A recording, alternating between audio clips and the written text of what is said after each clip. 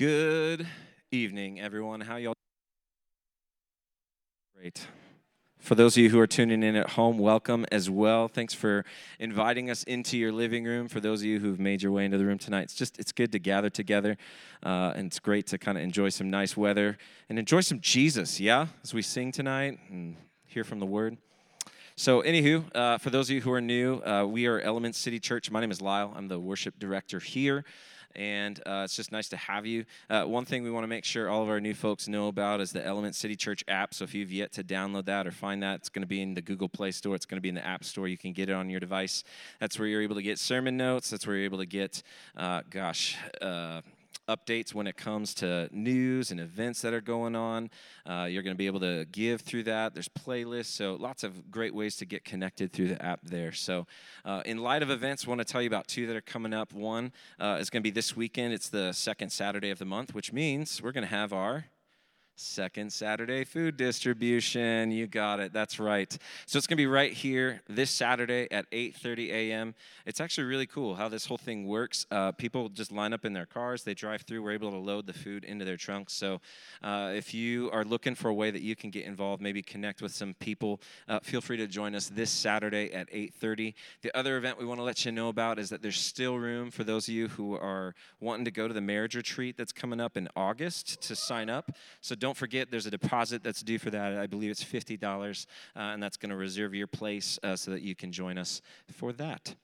So let's all stand together as we get ready to pray and get started tonight. This week's Church of the Week is Grace Temple Missionary Baptist Church, and their pastor is Grady Scott, so we're going to pray for them and then just pray for a fresh move of the Spirit tonight. So God, we love you so much.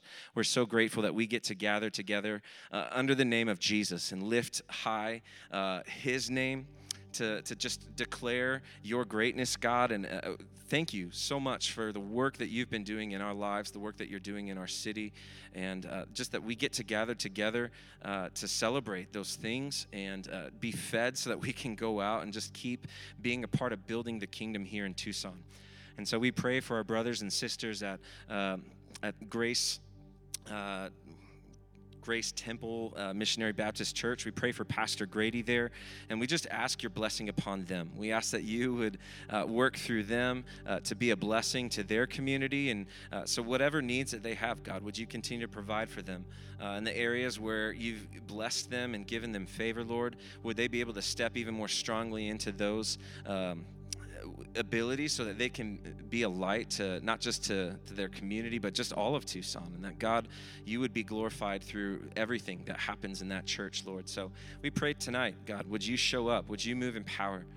Would you send your Holy Spirit to dwell in this time and in this place? And would you just give us a wonderful time to gather together, to be filled and refueled so that we can live the life that you've called us to live? So, Jesus, we love you.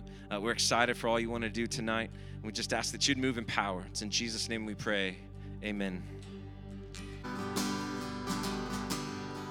Oh, I searched the world, but it couldn't fill me. Man's empty praise and treasures that fade are never enough. You came along and put me back together, and every desire is now satisfied here in your love. Oh, there's nothing better than you. There's nothing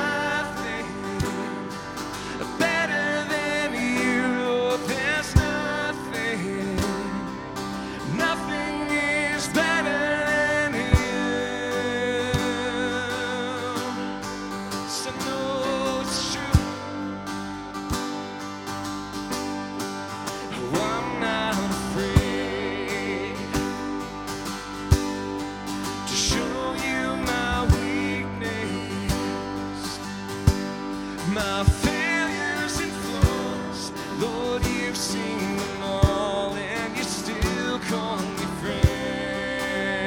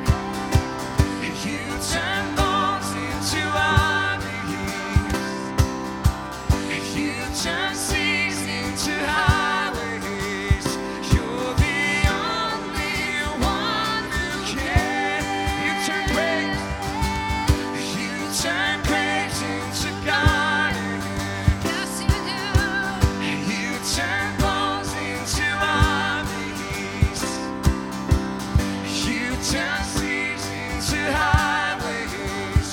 You're the only one who can. You're the only one who can.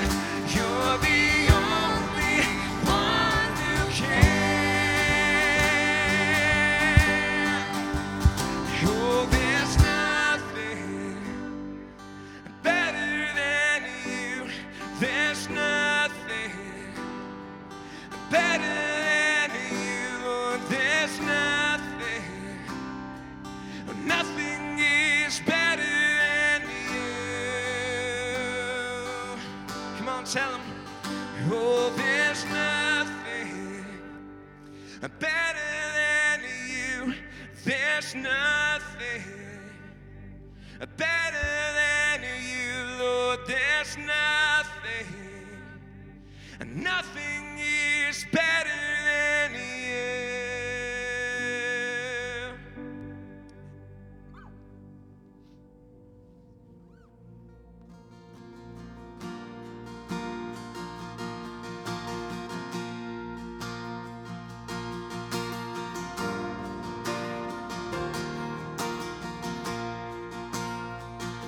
I choose this day to be grateful, Lord.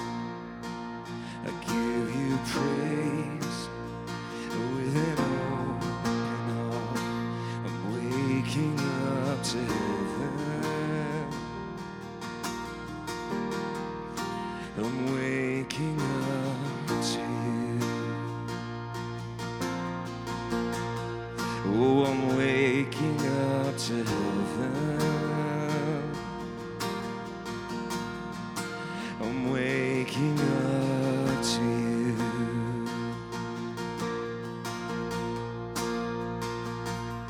For always being good. Thank you for your mercies that are new. Thank you.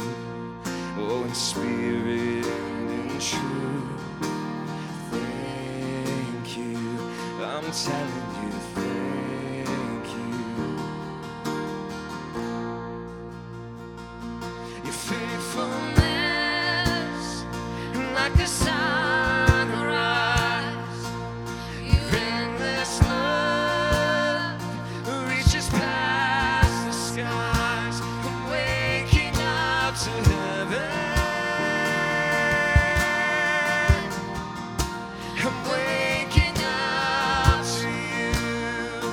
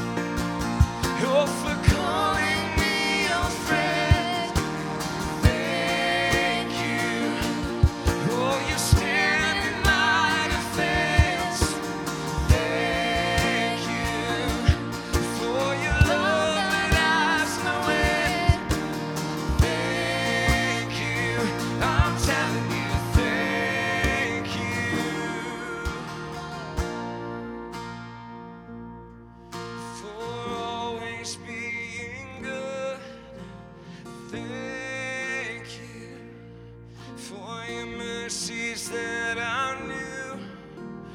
Thank you, oh, in spirit and in truth. Thank you, I'm telling you, thank you.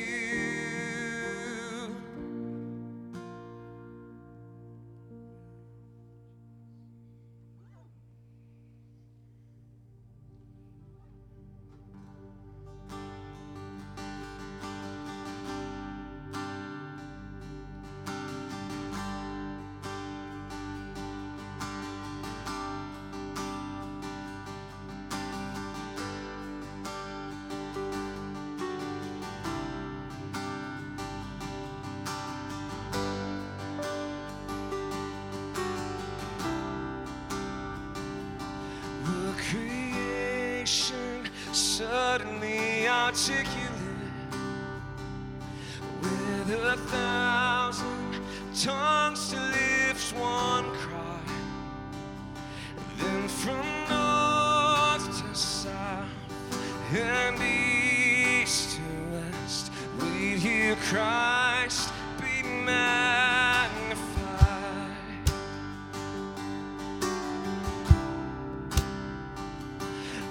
The whole earth echoing his eminence,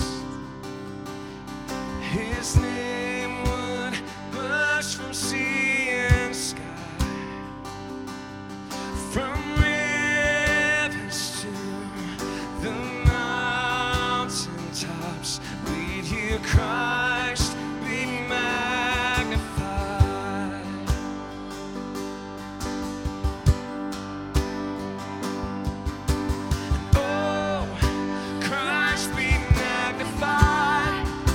Let his praise arise.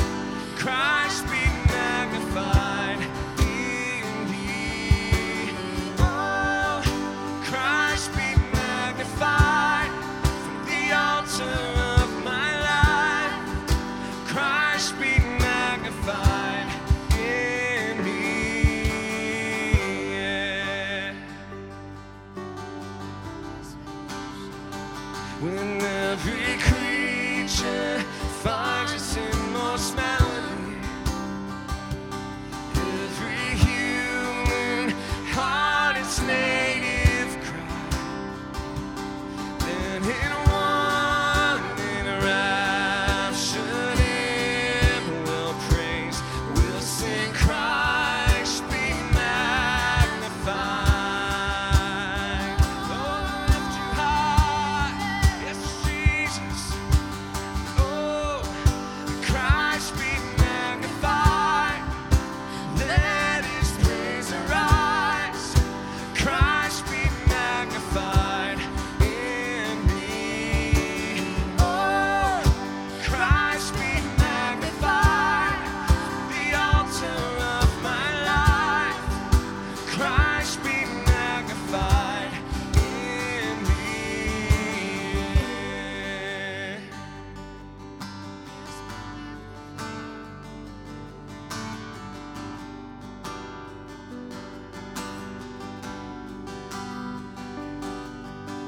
I won't bow to idols, I'll stay strong and worship you. And if it puts me in the fire, I rejoice 'cause you're there too.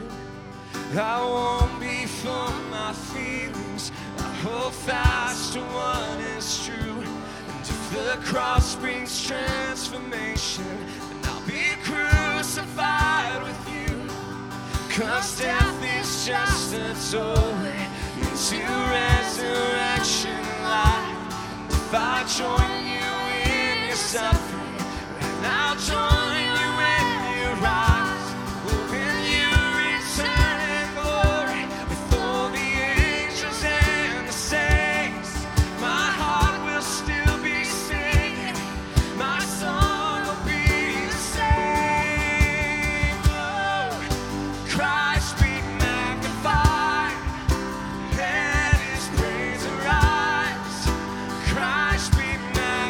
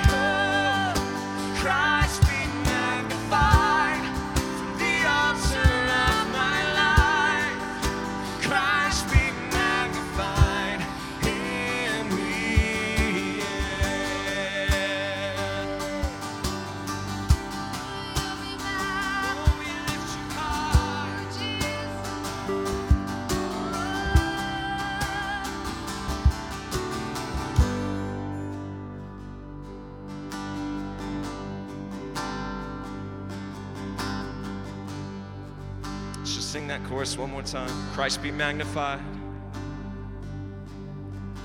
And oh, Christ be magnified. Let his praise arise. Christ be magnified in me. Oh, Christ be magnified from the altar of my life. Christ be magnified in me. That's our heart's cry tonight, Jesus. Would you be glorified? Would you be lifted up as the name above all other names? We worship you tonight, Jesus. We thank you that we get to gather under your name, that we get to have this time where we can lift you high, that as we sing these songs of praise, that somehow this is what refuels us, this is what refills us, and this is what you've made us to do. And so we find the completion of our enjoyment of you when we get to publicly praise your name and when we get to join with other believers to do the same. So God, would these moments have meaning for us throughout the week? Not just these times of worship as we sing songs, but especially the time in the Word, God, as Jack comes to speak. Would your word go forth boldly tonight in a transformational way that would cover over all of our hearts and speak to us the message that we need to hear from you tonight. So we just thank you, Spirit, that you're already at work tilling the soil of our hearts. Would your word plant itself firmly within us and sprout up and produce healthy fruit that grows, that helps transform us and shape us to be more like Jesus. That's your desire. That's what you want, God. So would you help us to put ourselves up on that altar as a living sacrifice to receive what you have for us tonight. You're ready to work. You're ready to move. And we're ready to listen tonight. And so if you're up for it, would you just take a moment? Would you pray for yourself? Just ask God to speak to you tonight. Ask him to let his word go forth and to bring the message that you need to hear.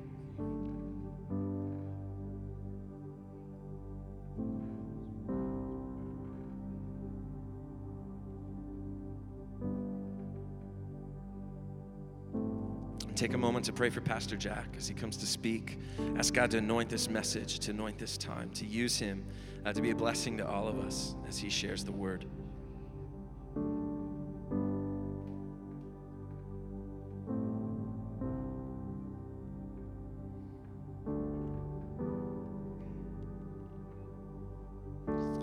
Jesus, would you be magnified tonight? It's in your holy and precious name we pray. Amen. Amen. It is always a delight to gather together to worship, and whether you're joining us from home or joining us here, we are thrilled to have us connected for just time of worship, kind of putting our heart's attention on God. We'll continue with that. If you're new, we're going to talk for a little bit and just kind of engage with the scripture. And this month, we're kind of looking at, I think, one of Jesus' most memorable and powerful parables that he ever told, a story that he told. Jesus told lots of stories. In fact, we'll look at that tonight. Tonight's kind of an intro about where Jesus is going as he's telling this particular story, and really it's 3 stories in a row that he gets to. And in Luke 15 is this incredible display of stories that comes out of a very tense moment, and Jesus chooses to use these stories to respond to that moment. And so in Luke 15, that's where we're going. But Luke records, you understand that Matthew, Mark, Luke, and John are kind of like the autobiography, if you will, of Jesus' life, his teachings, his ministry, what he does, who he was, and what he was about. People trying to capture, okay, here's who Jesus really is, and trying to help us understand that. But in Luke 19, there's this one simple verse that Jesus says, that Luke records for us, that is profound. It's simple in first pass, but it's unique and it drills down, and really you could tie it back to Luke 15, because I think what Jesus is doing in Luke 15 is actually amplifying what he says here. It's at the tail end of the story of Zacchaeus. You remember Zacchaeus, the short guy? We all love short guys. And so like Zacchaeus, right at the end of that story, Jesus says to the people that were there in this, and he says, look, for the Son of Man came to seek and save the lost. For the Son of Man, that was a title he used for himself often. The Son of Man came to seek and save the lost. And then the Gospel of Luke just kind of continues on with another story, but there's something about this that I think in Luke 15 and this tense moment that's exchanged that I want us to look at tonight and begin to look at these stories that Jesus has told. You understand the stories. You've heard them before. It's the story of the lost sheep, the story of the lost coin, and the story of the lost son, the prodigal son. Maybe you've heard it by that title. And this month, we're going to look at this particular parable, but I want to set it up with a little bit. I don't know if you've ever lost something that you had to go searching for. Maybe anyone ever lost their phone? Isn't that a weird feeling when you've lost your phone? You kind of feel like half-dressed, and you're like, I don't know where my phone is. Maybe you've lost AirPods. Maybe you've lost your keys. Anyone ever lose your keys? Like, all the time, you lose your keys. You're that person, okay? Listen, there is hope, because you can actually, like, get something in your house. We have this hanger that's inside our door where I'm putting the keys. My wife does not like it, but I tell her.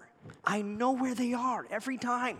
And so we kind of have this ongoing debate. I'm winning at this point, but I think I'm going to lose eventually. But we have this little debate of how do you find keys. I don't know if you've lost other things. Hang on one second. Maybe you've lost, some of you would say you lost your mind, just whatever that may be. But anyone ever lost your luggage before on a trip? This particular piece of luggage is really special to me because where I lost it was we Elements in Pantano and a few other churches kind of came together to help start a Compassion Children's Center and Church in Playas, Ecuador. We've been kind of sponsoring kids from there for the last 5 years or so, and we've gotten to go a couple different times down there to visit Anais, the little girl we sponsor, and we've gotten to visit all the kids there and the church and the pastors there and bless them. And it just, this last trip that we took a couple summers ago, we were boarding the plane in Panama City. So the trip is over, the mission trip went great and all that, and we're boarding the plane coming home, and yet like 178 passengers or so on this plane, and we all get there, they're getting ready to shut the door, and all of a sudden the captain comes on and says, look, we're going to have to deboard the plane. Which is kind of a weird feeling when you hear that, and you're kind of like, well, is there like mechanical issues? Like, because we don't want to get in the sky and have mechanical issues. But it wasn't that. It was like we found kind of through the loopholes that one of the pilots had lost his ID. And they wouldn't let the plane go because he couldn't prove who he was and like this whole little thing. So like imagine 180 people getting off the plane in Panama City, and now they got to find a whole new way home. And so we're all at this counter in this giant line, and it's taking hours to get up there. We've got this group of 15 or so, and this group of 15 that was supposed to be in one flight going one way is now split up into 3 different groups going different ways. We're going through Miami. We're sleeping in the terminal at like 2 in the morning in Miami trying to catch the next flight to Dallas, and one group had to go up through Chicago and other things. And so it was just a mess getting home. And when I got back to Tucson eventually, like a day and a half later than like a full day later than what was expected, my bag didn't make it. Shocker.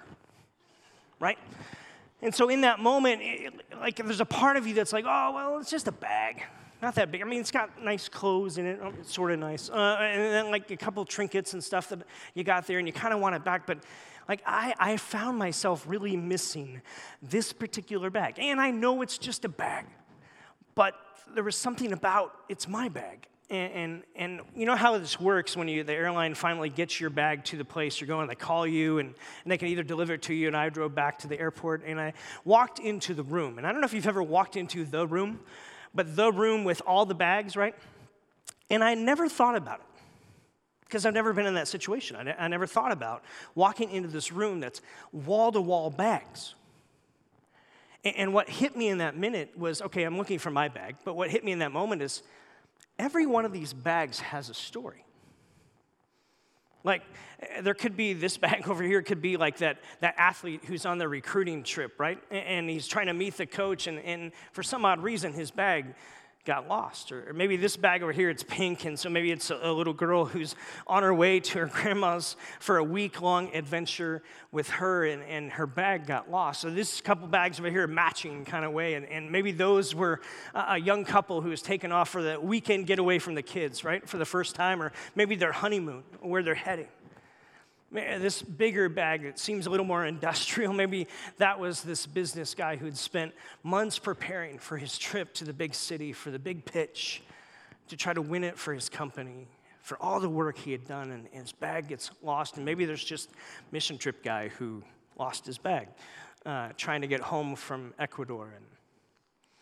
And what hit me in that moment was how much this bag means.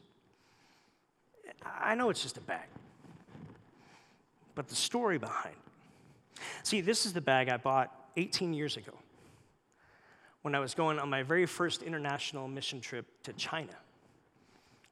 And we had to have a bag that would fit in the overhead bin because we were making so many connecting flights in so many different countries to get there halfway around the world.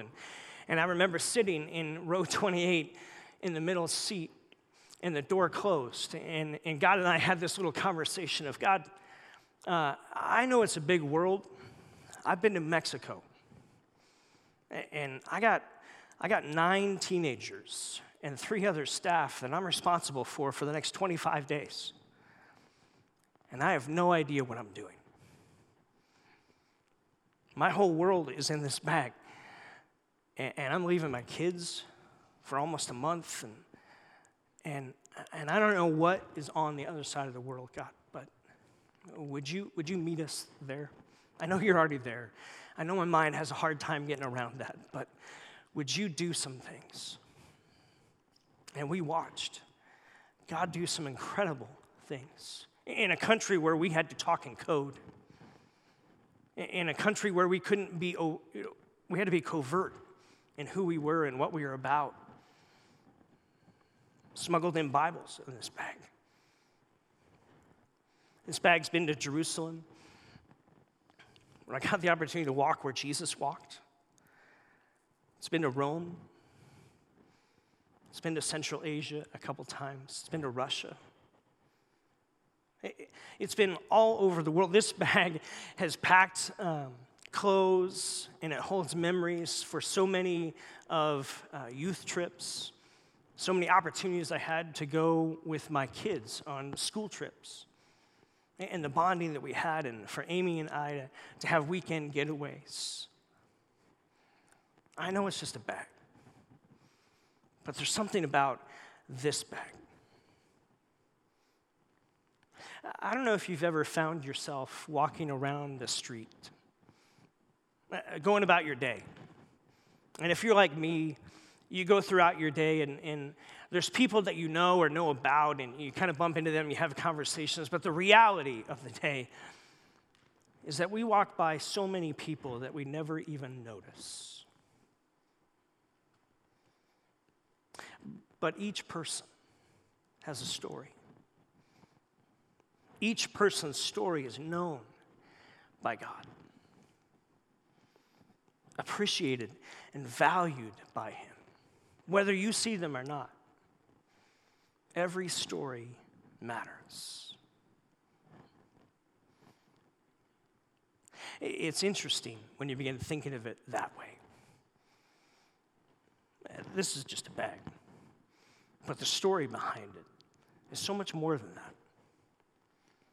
The people that surround you may just be people that you don't know a whole lot, but God knows, and He knows their story, every ounce of it, and it's valuable to Him. We serve a God who seeks you, who seeks me, and who continually seeks after people. What's interesting about the story and how it begins to play out in the life of Jesus.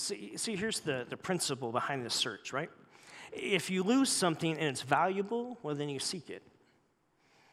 If it's not valuable, then you just disregard it, right? You may have lost a piece of paper that came from that lamp you bought. You don't care. You don't look for it. But if it has value to it, then you search for it.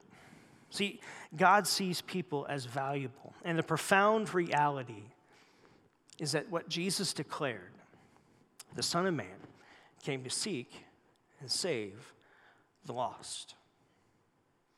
They are valuable to him. You are valuable to him.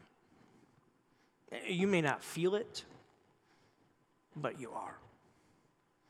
We serve a God who seeks. And what's interesting about Luke 15, Jesus is getting ready to tell the story.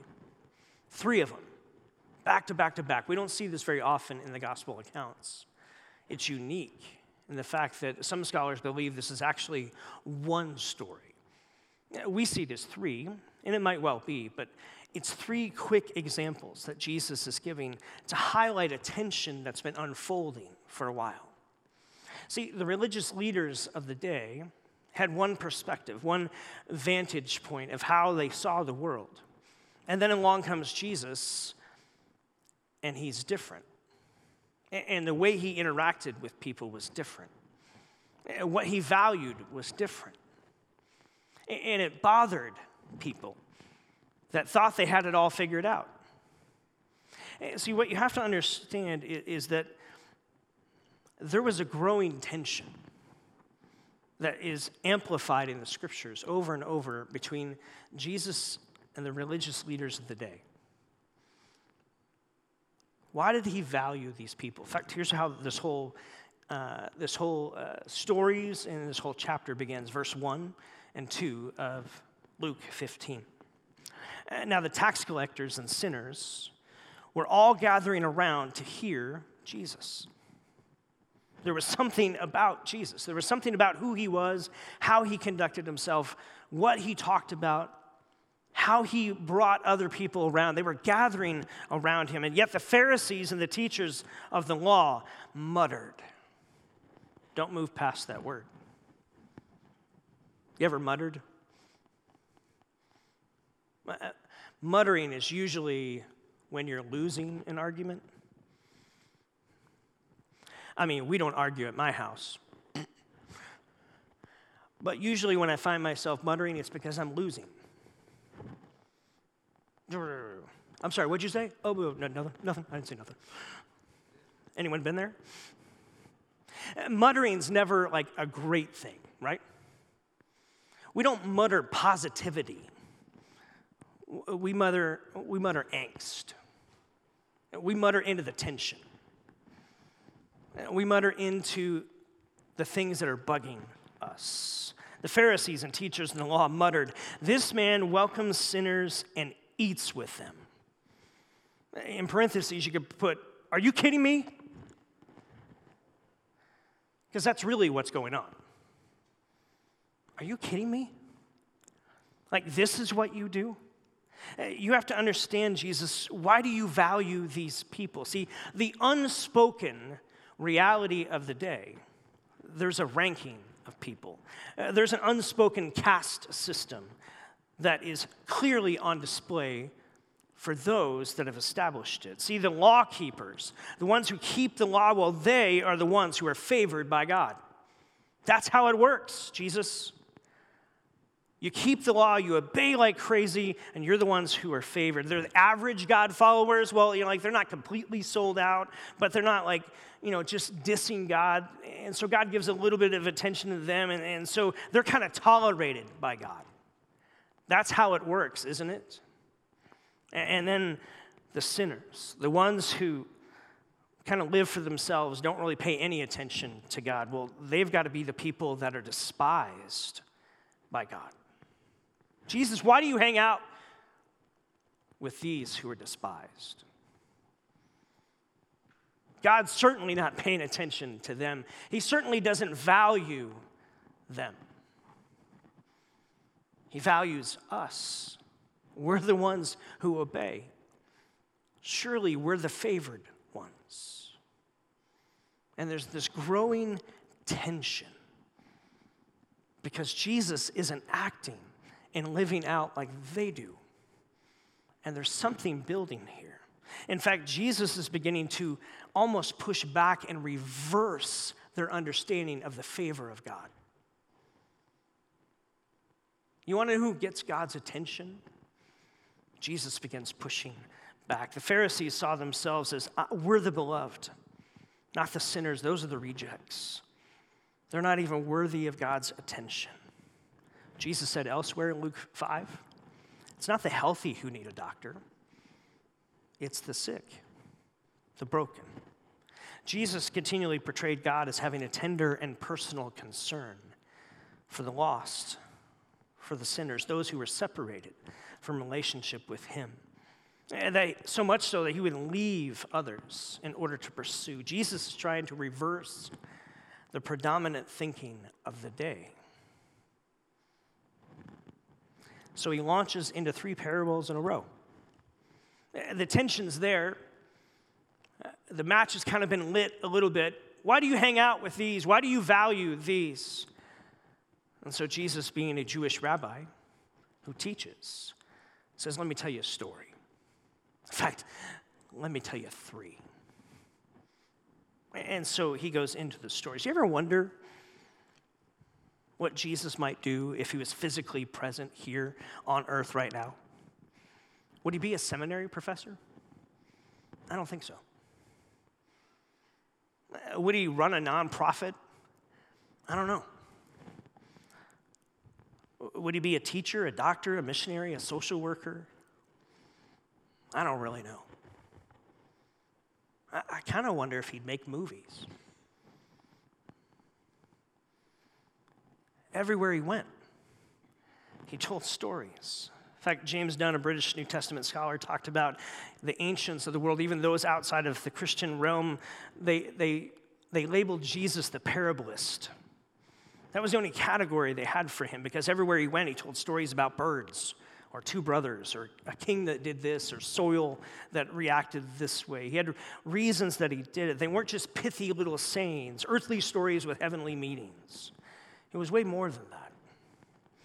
In fact, his stories were upending the whole narrative of the culture of the day.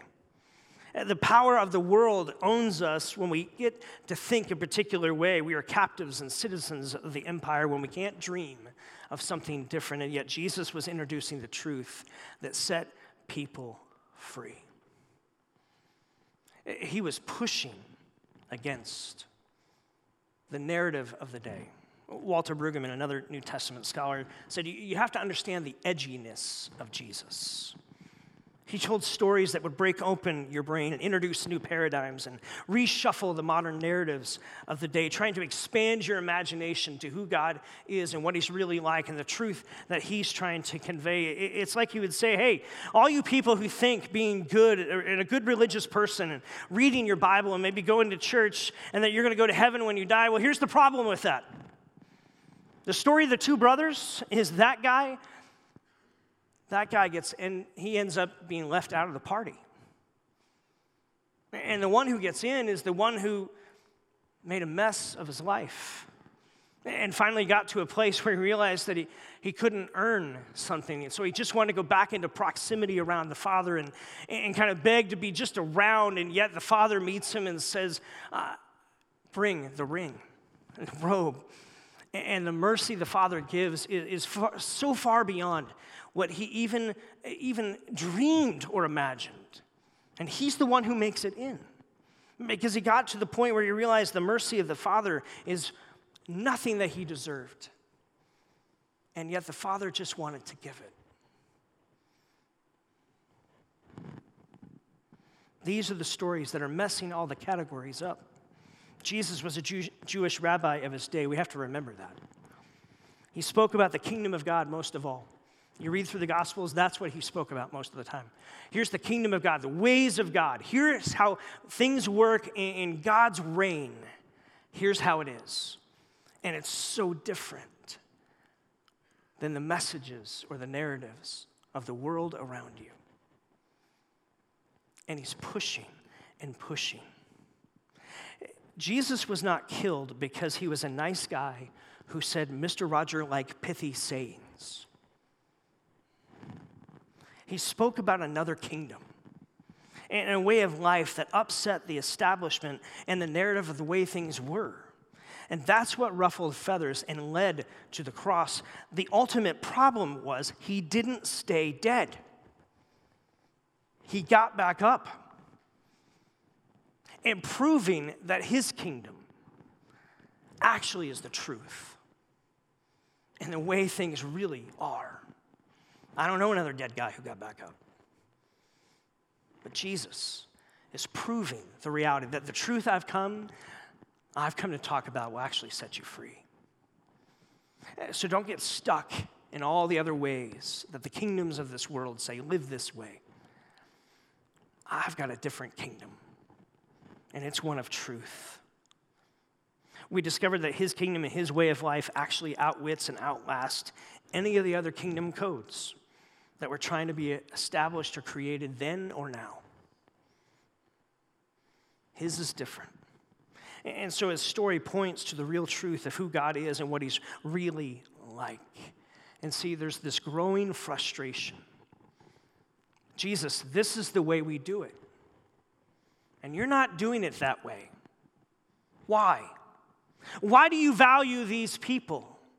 They're certainly not valuable. And Jesus says, no, let me tell you a story. There's this shepherd, right? He's got 99 sheep. He realizes that he really has 100, but one's lost. And so what does he do? Well, he doesn't chalk it up to like, that's a pretty decent batting average.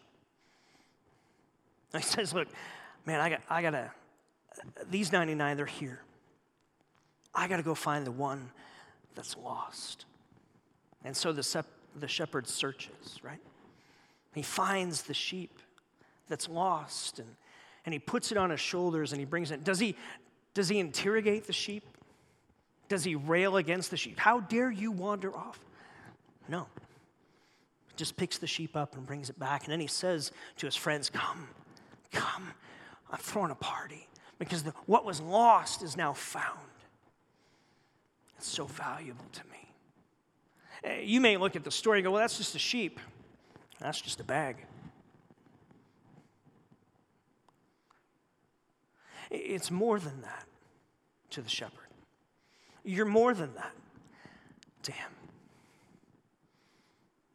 I'm going to go find what's lost.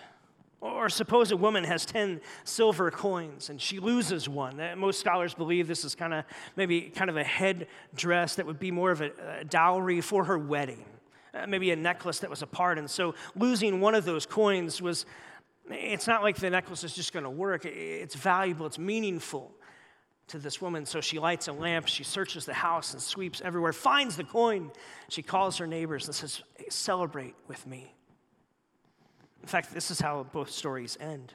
I found my lost sheep. I tell you that in the same way, there is more rejoicing in heaven over one sinner who repents than over 99 righteous people who don't need to.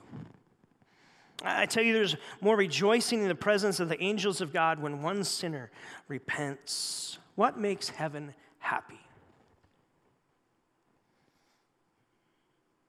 The kingdoms of this world, we build a giant building. That's what makes people happy. I don't think it makes heaven happy at all. We can grow giant ministries here. That makes the world happy and people rejoice. But I don't know if it makes heaven happy. Here's what I do know. Jesus, not once, not twice, but 3 times in Luke 15 says, here's what makes heaven happy. When the one who was lost is found, we celebrate. Heaven rejoices there. God's love for you as an individual matters. You are never just a number to him. Your friends, your coworkers, your family members, the people you know that you walk by that you maybe not even notice, they are never just a number to God. He values them. He knows their story. The saddest experience of life is to be lost. But we have a shepherd who searches. We have one who seeks. Isaiah 53:6 says this, "We all like sheep have gone astray, each of us turned their own way, and the Lord has laid on Jesus the iniquity of us all." We are all prone to wander, as one of the hymns says. There's 3 words that describe sheep. They all start with D. They're dumb, defenseless, and directionless. You're never going to see a trained sheep at a circus show. Ain't going to happen. They're not the brightest animal in the animal kingdom. They don't know how to defend themselves. Most animals, they have claws or sharp teeth or quills or hard shell or speed to evade their predators, but not a lamb. In fact, a lamb can fall over and can't even turn themselves back over. In fact, they can suffocate if they don't get turned back over. They're directionless. They don't have a good idea of direction at all. That's why you need a shepherd to lead them. A lost soul is the most tragic condition of a life. And so often in the scriptures, like it or not, we're referred to as sheep. Now you may push back and say, well, I have a high EQ. I have a high IQ. I went to Harvard. You're still a sheep. Sorry. Here's the beauty, though. The shepherd searches for you. You're never just a number to him. He doesn't just mark it up of like, 99 out of 100, pretty good. No, the lost matters. And so our condition in and of ourselves is we are lost. That's the bad news. The good news is that Jesus searches for you and for me in order to save us and bring us home. The question is, have you ever had a personal encounter with the shepherd who searches for you? For a lot of us in the room, a lot of us watching online, we have. And we are now the found ones. And maybe you're here and someone invited you back to church or you tuned in online and maybe you're just kind of spiritually searching yourselves. That's how you would describe it. Is I'm trying to figure out if I take a little bit from here or take a little bit from here or take a little bit from here, if I just kind of make my own spiritual journey. And listen, if that's where you're at, then that's where you're at. And I would encourage you to keep searching. But even better than that, I would encourage you to maybe begin to lean in and open your mind to the reality that the creator of the heavens and the earth actually searches for you first.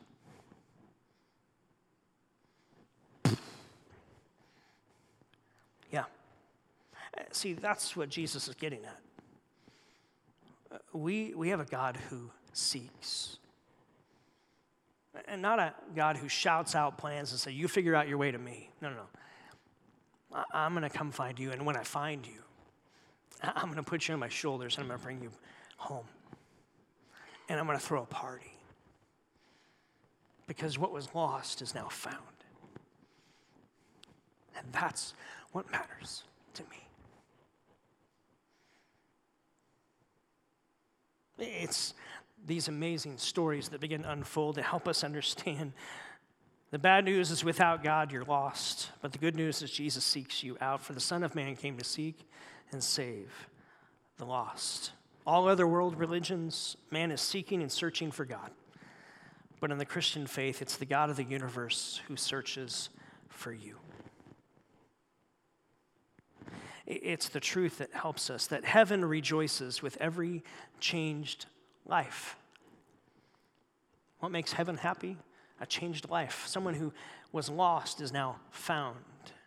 That's where the celebration is. I love what Max Lucado writes. He says, let one child consent to be dressed in righteousness and begin the journey home, and heaven pours the punch and strings the streamers and throws the confetti. When a soul is saved, the heart of Jesus becomes like the night sky on the 4th of July, radiant with the explosions of cheer. Do you know that's what happened the day you said yes to Jesus? That is what happened in heaven. And maybe as the church, maybe as people who are followers of Jesus, we need to continue to learn to celebrate what heaven celebrates. We tend to celebrate a winning lottery ticket. cancer-free. And those are good things. But maybe there's a bigger, a deeper, a grander celebration that we're to be a part of. 1 Peter 1:8-9 says this, though you have not seen him, speaking of God, you love him. And even though you do not see him now, you believe in him and you are filled with inexpressible and glorious joy. For you are receiving the goal of your faith, the salvation of your very soul. I know a lot of Christians who don't have more than about this much joy in their life. Why? Friend, you were lost. You were gone. There was no hope for you. And the shepherd of this world found you and brought you home. And you are now filled with an inexpressible joy, so tell your face. You may have hard days, but you are never alone. You are no longer lost. You are found. And when we're found, we're invited in to be part of the search party now. For a God who seeks and who searches after. The shepherd finds the sheep, celebrates. The woman finds the coin, celebrates. The father's son comes home. That's what we'll spend the next 3 weeks looking at. The prodigal. It's actually a better story than you realize. And he celebrates. A party is thrown. Our God is personally interested in every lost lamb, in every lost coin, and in every wayward son. I wrote this as a takeaway. Every person has a story. Each story is known by God. God loves each person behind that story. We have a God who seeks, and once we're found, we're invited in to the search party. Because our God seeks people. So I was at Casas, right? Youth pastor there for a while. And we took 3 buses of high school students to Magic Mountain. That was dumb. But it was fun, right? And we closed it out. It's midnight, and everyone's back at the front gate, and we're like, okay, everybody got in your small groups check in, and I'm like, okay, everybody got your seat buddy. We did seat buddies because that way, like, you're only responsible for one person. Everybody got their seat buddy. We walk back to the 3 buses, and we're there. We start up the engines, and we get ready to roll. And one little sheepish little girl walks up to me and says, hey, I don't have my seat buddy. I said, excuse me? Remember at the front gate, we talked about seat buddies, and everybody kind of said they had a seat. Yeah, I didn't say anything. Oh, who's your seat buddy? Well, it's so-and-so, and I said, did you check the bathroom in the bus? Like, is she sitting somewhere else? And like, no, I've looked over there. I don't have my seat buddy. So we get out the rolls, and we start calling names, and no one answers for her name. So I grab her small group leader, and we're jogging back to the front of Magic Mountain. And we're there, right? And I don't know what she looks like because there's too many of them. And I just know her name. And so I'm that guy who's just yelling name. Name. Name. People walking by like, shouldn't you know who you're looking for? Yeah, you would think, okay? And I'm just yelling her name. I'm that guy. Small group leaders looking. There wasn't a single moment where I thought, man, 178 out of 179, that's pretty doggone good. If I was in Major League Baseball, that would be making millions. I think we're good. Let's wrap it up. Name. I didn't give a rip about anybody in those buses. Why? They're safe. They got people. They'll make it. I needed to find her. Oh, it's just a person. No. It's a story. It's just a bag. No. It's the story. It's a faceless person. No. Jesus would say, no. I know that story. That story matters to me. I got to find her. And we found her. We walked back to the bus. Everybody does the high school thing. Ooh. And you get on the bus. And again, I didn't give a rip about any of them except her. Now we're good. We can go home. The heart of the shepherd is to seek and save the lost. That's what Jesus said. Jesus, why do you value them? They're the them of society. Jesus said, let me tell you some stories.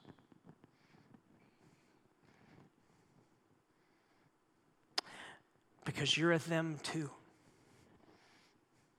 And you're going to be really glad that I value the thems. So maybe you're watching online, maybe you're sitting here in the room, and you've been on a spiritual journey. I think that's so awesome that you own that. Can I just introduce you to the creator of the heavens and the earth, who knows your story, who knows your name. And you're never just a number to him. You matter. So Jesus tells Nicodemus one day, for God so loved the world, you can actually take out the world and just put your name in there. For God so loved Jack, that he gave his one and only son, that if Jack would believe in him, he would never perish, but he would have life. Life beginning right now on into eternity. This inexpressible kind of joy. Why? Because I live as a found one now. I'm no longer lost. Have you ever had a moment where the creator of the heavens and the earth, the shepherd of the world, found you? Friend, if you haven't, then tonight might be your night. Maybe you sense God kind of tugging on your own heart saying, man, I've been searching for spiritual things. I've been searching after God, but the reality is I didn't realize he's been searching for me the whole time. And maybe he's connecting some dots of people he's brought across your path and experiences you've had where you never really connected it. That was him searching for you. And so if you're in the room, I just invite you to say yes to him. If you're watching online, just say yes to him. For God so loved you that he gave his one and only son to search for you. And if you believe, you get to receive life with God. It's not about a magic prayer. It's about a posture of the heart. Jesus, you found me. Man, do I need you. And just say yes. If you say yes, we'd love to celebrate with you because we want to celebrate what heaven celebrates. That's what we care about as a church. So if that's you, leave a comment online. Let us know. If that's you in the room, I'm going to be standing down here. The worship team's going to come back up. They're going to lead us in a song that our team has written, and it's amazing. It speaks about God's heart. Worship into it.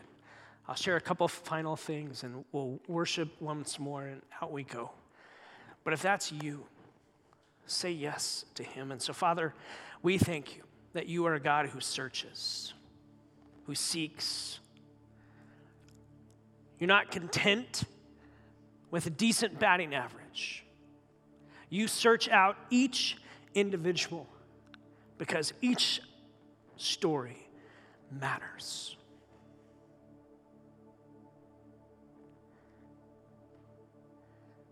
May we be people who see each story around us as people who are valuable to you.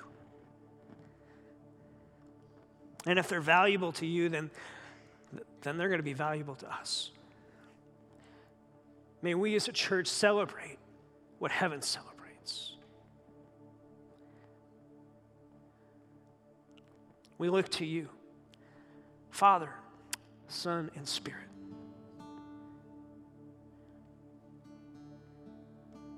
Would you help us to join your search party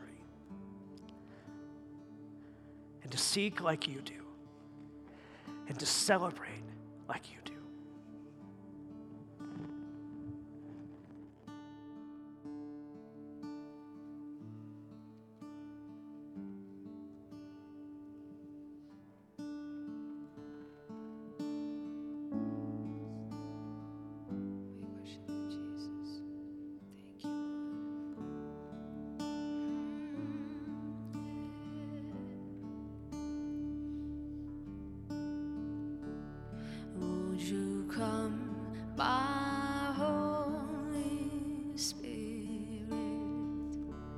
Set my heart on things above. My true passion and my desire to be pursued by your love.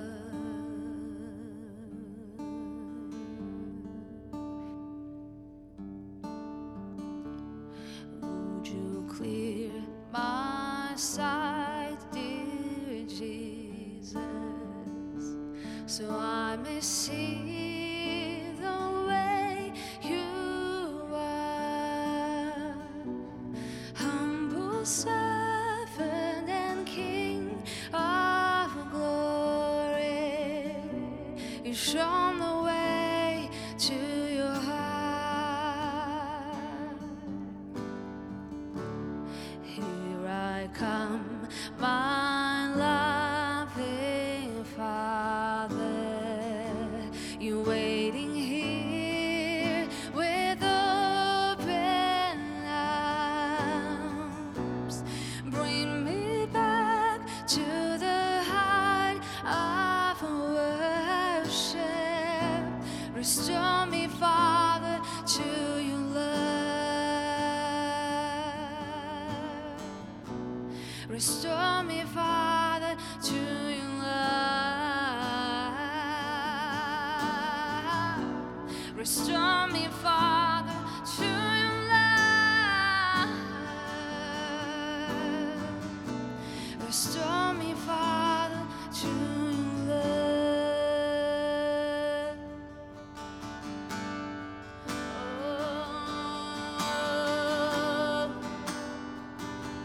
Oh, would you restore me to your love, Jesus?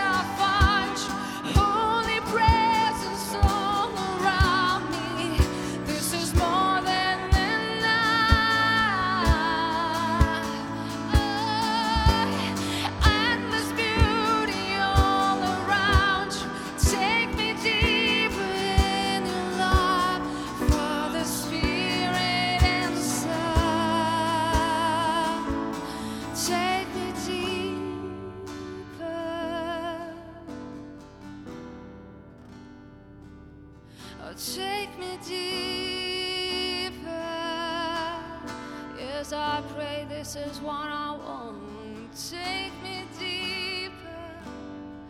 This is what I want, Lord. Take me deeper,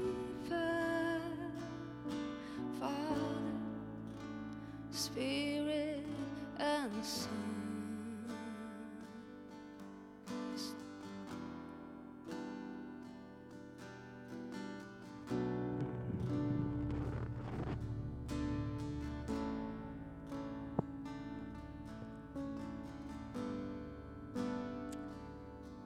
May you always enjoy the beauty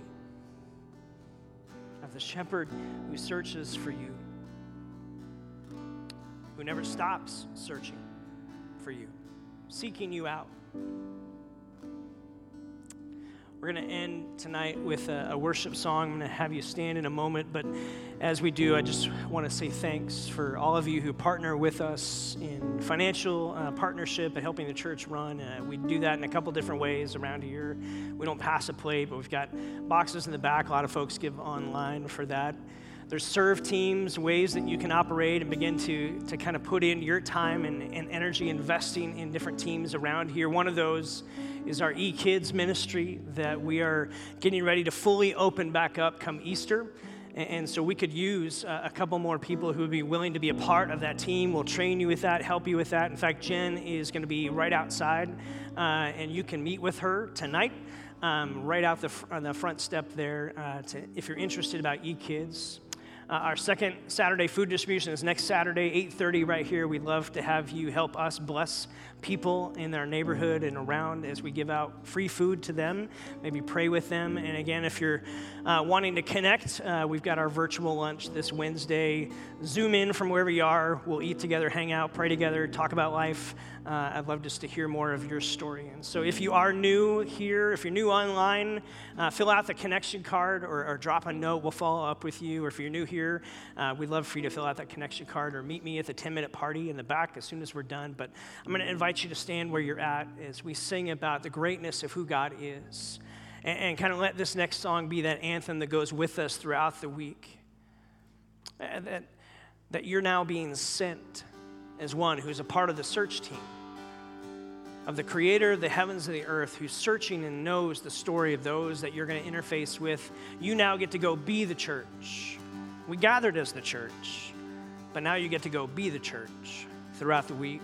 So let's sing to him.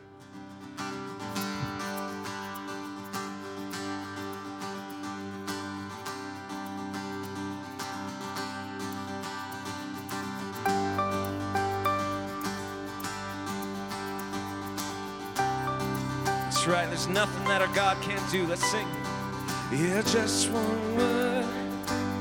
You calm the storm that surrounds me. Just one word. The darkness has to retreat.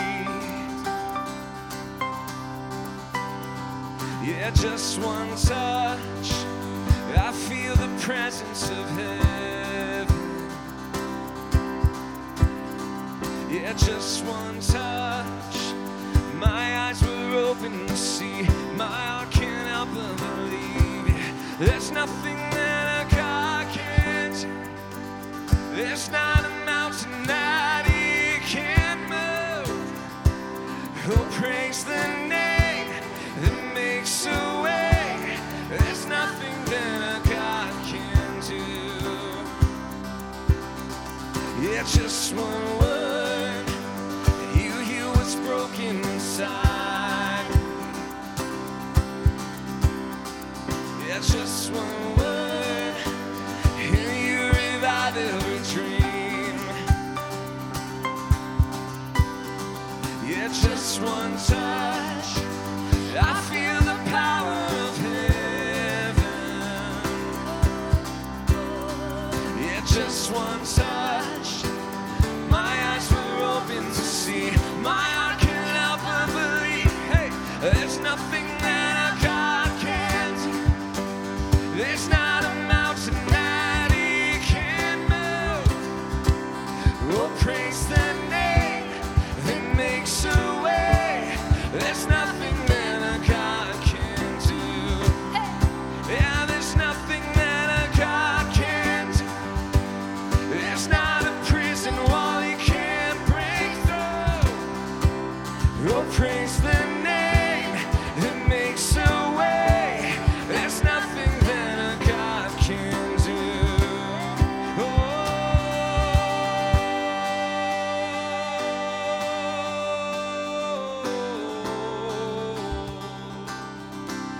believe this. Come on. I will believe for greater things. There's no power like the power of Jesus. So let faith arise. Let all agree. There's no power like the power of Jesus. And I will believe for greater things. There's no power like the power of Jesus. So let faith arise. Let all agree. And there's no power like the power of Jesus. And I will believe for greater things. There's no power like the power of Jesus. So let faith arise. Let all agree. There's no power like His power. There's nothing that our God can't do. There's not a mountain that He can't move. Oh, praise the name that makes a way. There's nothing that our God can't do. Oh, we believe there's nothing that our God can't do. There's not a prison wall He can't break through. Oh, praise the name that makes a way. There's nothing that our God can't do.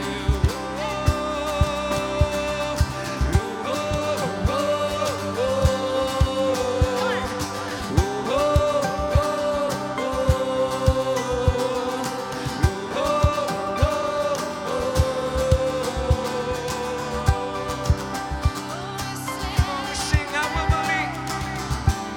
I will believe for greater things. There's no power like the power of Jesus. So let faith arise. Let all agree. There's no power like the power of Jesus.